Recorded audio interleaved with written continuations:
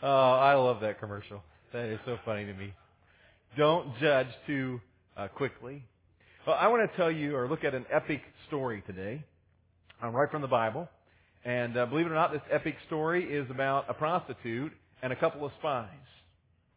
But it's the kind of story that happens in the city of Jericho that if you had been an innocent bystander on the day that the events unfold in this story, I think it would have been one of those events that it would have been easy to judge too quickly, and you would have come to the wrong conclusion about what's actually happening in this story.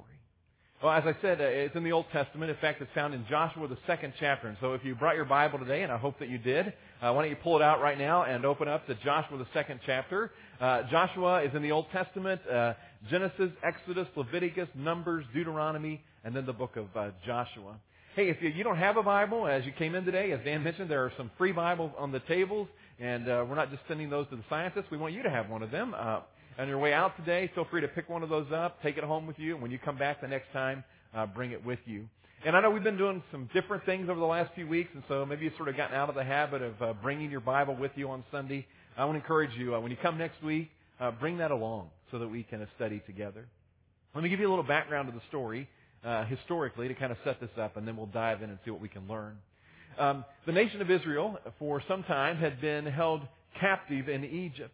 And as Dan taught about last week, as we looked at Moses, God called Moses to lead the people out of that captivity. And He leads them across the Red Sea as God miraculously parts the waters in an incredible way. And they journey on across. Later, God gives them the 10 Commandments that we see in the Bible and some other laws to live by. They're disobedient to God then, so God says, well, because you're not really listening to me, you can just wander in the wilderness for a while. And so for 40 years, they wander around, never really making any progress. But now we're coming to the time where they are about to enter the land that God has promised to them. And as they prepare for that, Joshua, who has become the leader of the Israelites because Moses has died, Joshua sends a couple of spies out to scout out the land and to see what it's going to take to overcome the city of Jericho. And that's where we pick up the story today. Joshua chapter 2, verse 1. Let's jump right in here. Then Joshua, son of Nun, secretly sent 2 spies from Shittim. Go look over the land, he said, especially Jericho. So they went and entered the house of a prostitute named Rahab and stayed there. So Joshua sends these guys to go discover the land. You see the map here. They were at Shittim, or as it's called on this map, Abel Shittim. And so they had to make the hike probably several miles over to the river that runs down there, the Jordan River, and they had to find a place to cross it. And they cross over then and hike several more miles into the city of Jericho. And once there, they try to just blend in. You know, they don't want to be noticed. Now, why did they go to the house of a prostitute? Maybe it's as simple as that is exactly where God sent them. Maybe, in their own humanness, they thought, the house of a prostitute, that's a place that a couple of guys wouldn't be noticed coming and going. But for whatever reason, they end up in Rahab's house. The story continues, verse 2. The king of Jericho was told, look, some of the Israelites have come here tonight to spy out the land. Evidently, they weren't the best spies. They were easily detected. Verse 3, so the king of Jericho sent this message to Rahab. And I'm thinking when he sent this message, he didn't send a meek-mannered guy like me to take that message. I'm picturing several soldiers, big burly guys with swords strapped to their sides. Take this message and say to Rahab, bring out the men who came to you and entered your house because they have come to spy out the whole land. But here's what she does, and she only has a split second to make this decision. She says, but the woman had taken the 2 men and hidden them. She said, yes, the men came to me, but I did not know where they had come from. And just when it was time to close the city gate, the men left. I don't know which way they went. Go after them quickly. You may catch up with them.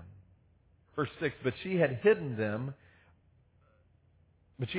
up to the roof and hidden them under the stalks of flax she had laid out on the roof. They were laying there to dry.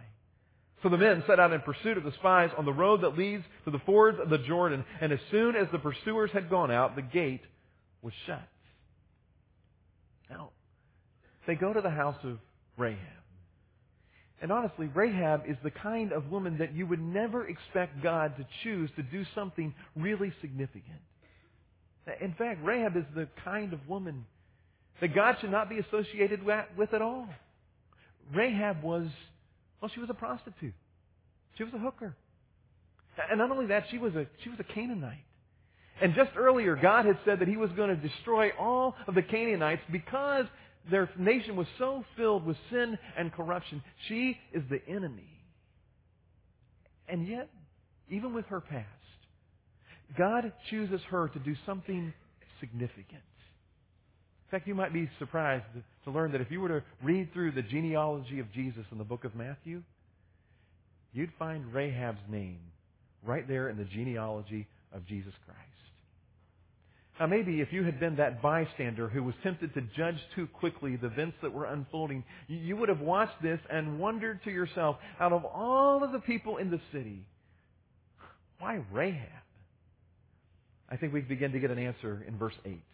The story continues. Before the spies laid down for the night, she went up to the roof and said to them, I know that the Lord has given this land to you, and that a great fear of you has fallen on us, so that all who live in this country are melting in fear because of you. We have heard how the Lord dried up the water of the Red Sea for you when you came out of Egypt, and what you did to Sihon and Og, the two kings of the Amorites east of the Jordan, whom you completely destroyed.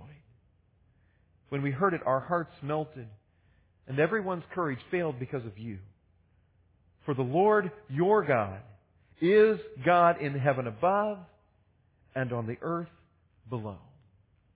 Why Rahab? Because there was one very important belief that was growing in Rahab's heart. A very important belief that changed her life and changed her future forever. You see, Rahab was growing in her belief in the power of God. She had heard what God had done. And after hearing what God had done, it was changing her heart.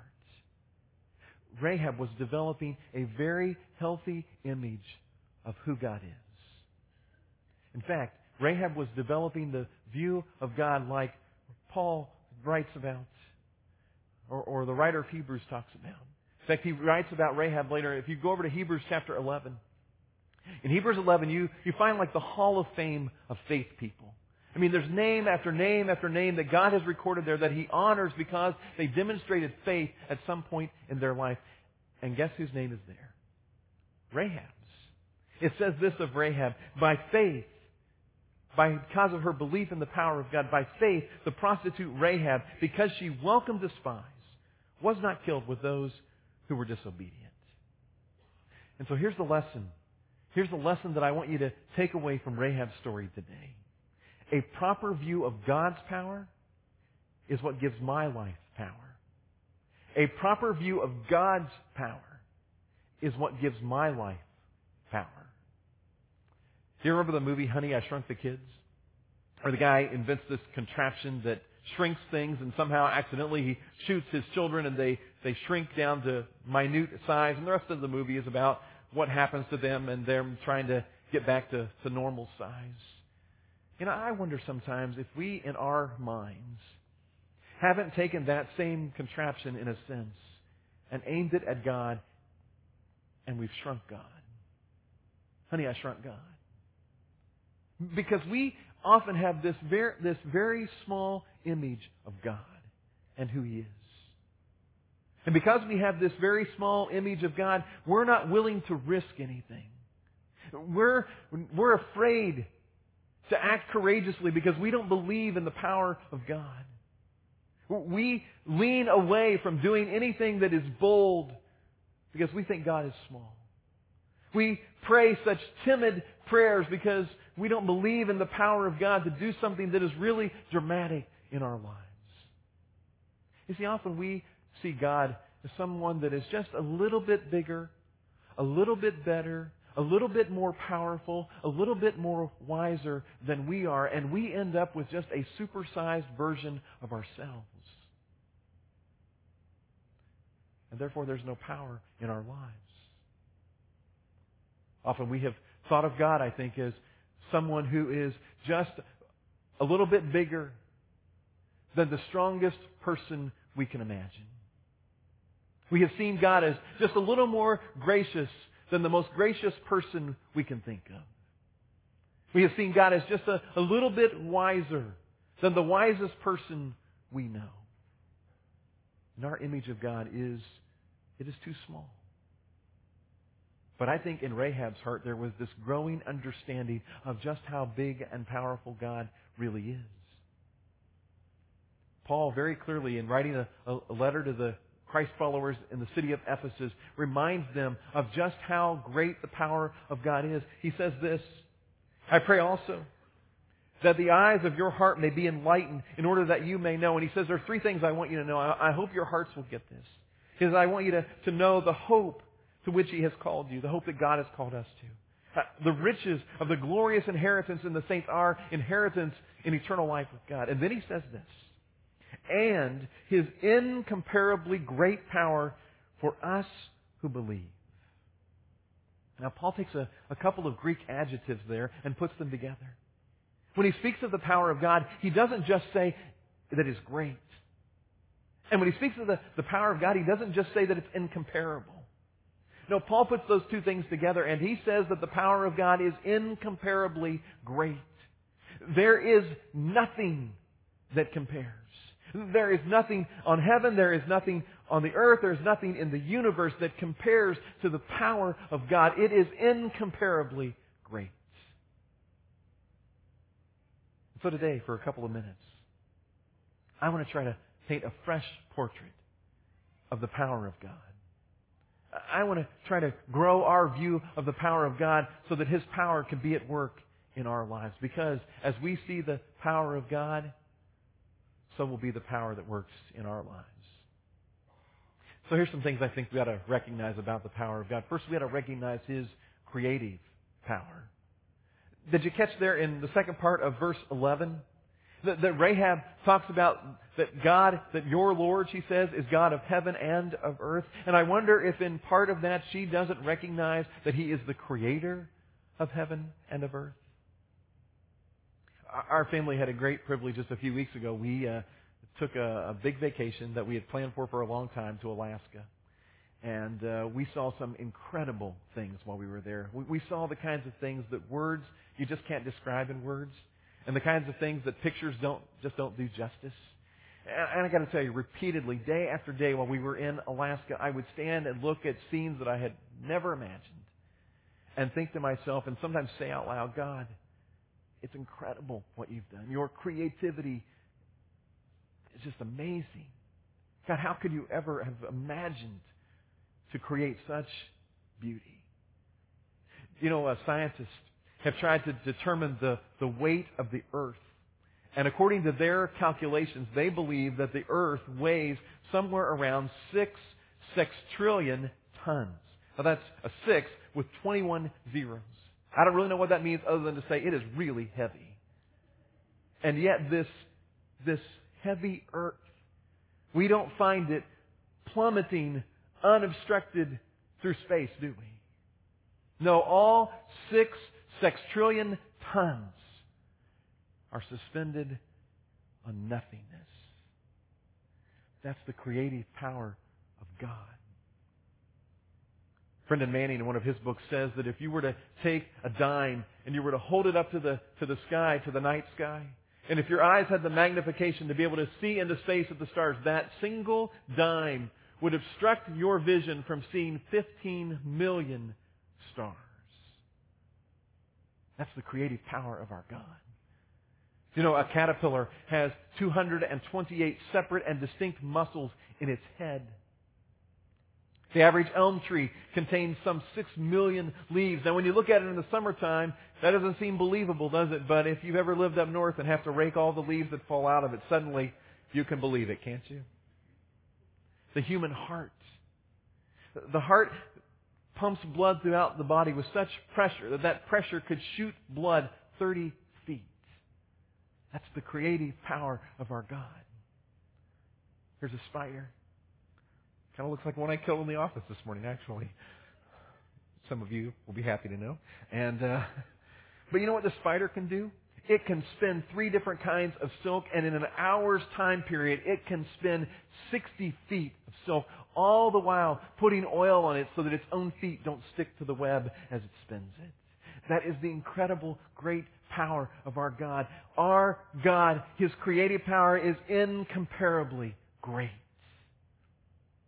That's not the only thing you ought to notice about Him. You ought to also notice the majestic power of our God. Do you notice that as Rahab talks about God and what she has heard that He has done, she refers to Him several times as Lord. I think she has begun to recognize that God is ruling over the universe. That He sits on a throne in heaven and rules over the universe. You know, a lot of times we think in terms of pictures, don't we? And so maybe your image of who God is around some painting maybe that you've seen of God. Maybe you've seen this familiar painting of Jesus holding a lamb on His shoulders, and when you think of God, you think of that compassionate figure, a tender-hearted shepherd. Or maybe you've seen this picture of Jesus knocking on the door, and your image of God is His relentless pursuit to have a relationship and to know us. Maybe when you think of God, you think of the image of Jesus hanging on the cross, and you think of His incredible love for every one of us. You know, I think a painting that somebody ought to paint, maybe it's been done and I've just never seen it. But an image that we ought to have of God is of Him sitting on a throne. Somebody ought to paint a massive, gigantic throne and picture God sitting on that throne, ruling over the universe. Revelation 4 says that's exactly what He does. That God sits on a throne in heaven and He rules over the universe. And it says there that there are these creatures all around His throne in heaven. And they never stop repeating over and over again, chanting, "Holy, holy, holy is the Lord God Almighty, who was and is to come." And as they chant those words, repeating over and over again, "Holy, holy, holy," they are proclaiming the perfection of God. And when they talk about the God who is, who was and is to come, they are reminding us that God is eternal. Isn't that a hard concept to get our minds fully wrapped around? That God is eternal? I mean, for each of us, there is in our lives a beginning and an ending, isn't there? In fact, everything in the universe has a particular day and time that it came into existence. Everything in the universe except God. He's always existed. Even before the earth, before the universe, even before the angels, God was. He has always been. He will always be. God exists outside of the concept of time. And that's so hard for us because everything else that we know about exists within the concept of time, but God doesn't. He is eternally sitting on His throne, ruling the universe. His majestic power is incomparably great.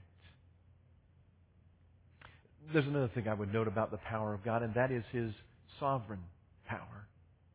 Do you notice again in verse 10 that Rahab, as she talks about what she's heard about God, she says, when we heard of it, our hearts melted, everyone's courage failed because of you. For the Lord your God is in heaven.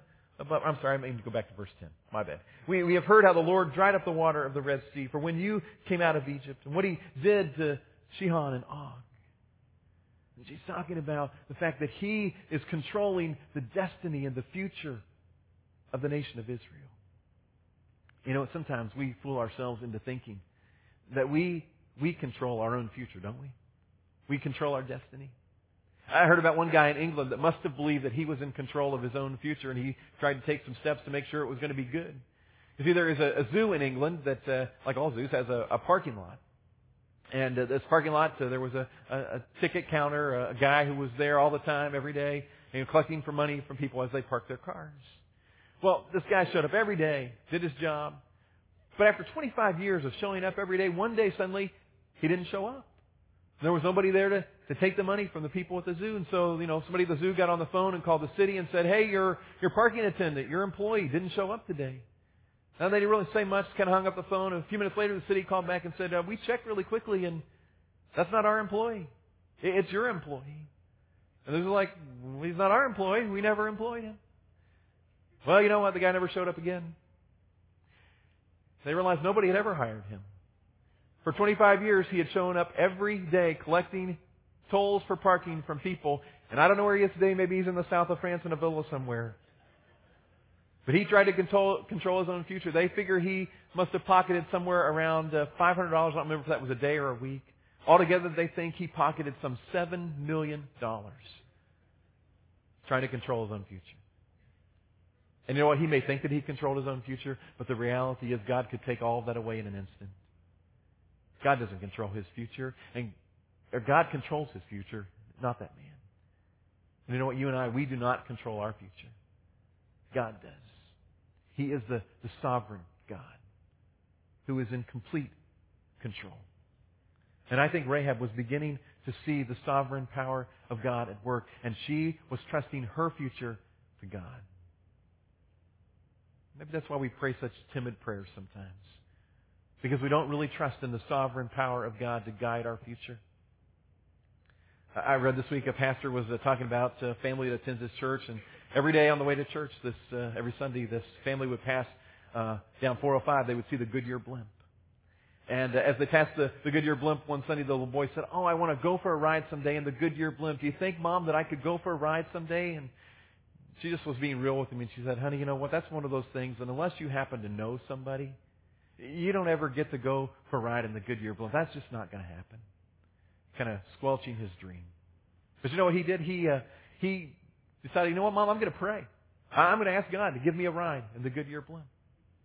And so she began to pray. He began to pray. And he prayed and prayed every day. His mom was a school teacher. His name was Pat. And after he'd been praying for several days for a ride in the Goodyear blimp, she had the student who was going home early from school. And as the mom came to get the little girl from school, she said, where are you going? Why are you taking your daughter out early? And she said, well, today's a very special day for Kristen. Her father knows someone, and she's getting a ride on the Goodyear blimp. Well, the mom's face just dropped. She couldn't believe this. And the other mom was like, what's wrong? Why do you look that way? And she said, well, you'll never believe. And she told him the whole story about her son, how he wanted to go for a ride on the Goodyear blimp, and how he'd been praying about it every day, asking God to give him that ride. And just a few days later, Pat and her little boy were floating over the skies of California in the Goodyear blimp. Because that little boy had a childlike faith that believed in a God who had power, incomparably great power, that could even get him a ride on the Goodyear blimp. Rahab had that kind of belief in the growing power of God growing in her heart. You know what happens in the rest of the story? In the rest of the story, Rahab and the spies kind of come to an agreement. They come to an agreement that they'll protect her if she'll just keep their presence secret. And she helps them sneak out and sneak away. And eventually, the Israelites decide now's the time for them to advance against Jericho. And God gives them kind of an ironic plan for capturing Jericho. He says to them, I want you to go and you march around the city one time every day for 6 days. And on the seventh day, you march around it 7 times and I'll give you the city. And they did that. And on the seventh day, after the 7th time of marching around the city, the walls of the city came down and the Israelites rushed in and they destroyed the city. They destroyed everything but Rahab and her family. And Rahab saw in her life the incomparably great power of God at work in saving her. Paul, when he was writing that same letter to the church at Ephesus, talked about how we ought to view the power of God. He said there, now to him who is able to do immeasurably more than we can ever measure, than all we ask or imagine, according to his power that is at work within us. To him be the glory in the church and in Christ Jesus throughout all generations, forever and ever.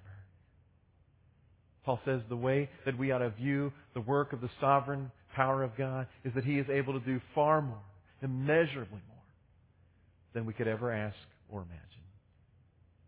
So let me ask you this morning, which view of God are you holding on to? A view of a shrunken, he's just a little bit bigger and a little bit better than me view of God? Or the view of God that was growing in Rahab's heart of the incomparably great God It matters which one you choose. And which one you choose becomes evident by how you live your life. Let's ask God to raise our view of His incomparably great power in our lives. God, I thank you and I worship you today. Because of your greatness and your power, God, it is incomparably great. God, I just ask you to raise our view of your power in our lives. God, forgive us that we have so often operated in our lives like you are a small, shrunken God. We've not been willing to take risk or to do something courageous. God, would you change our hearts today and change the view of how we see you so that we might ask you to work with power in our lives. We'd quit praying timid prayers and we'd ask you to do things that are dramatic in our lives. God, that we'd act courageously. We'd act boldly. God, you would fill our lives with power as we come to understand the incomparable greatness of your power. Thanks, God, for how you'll work in our lives. In Jesus' name I pray.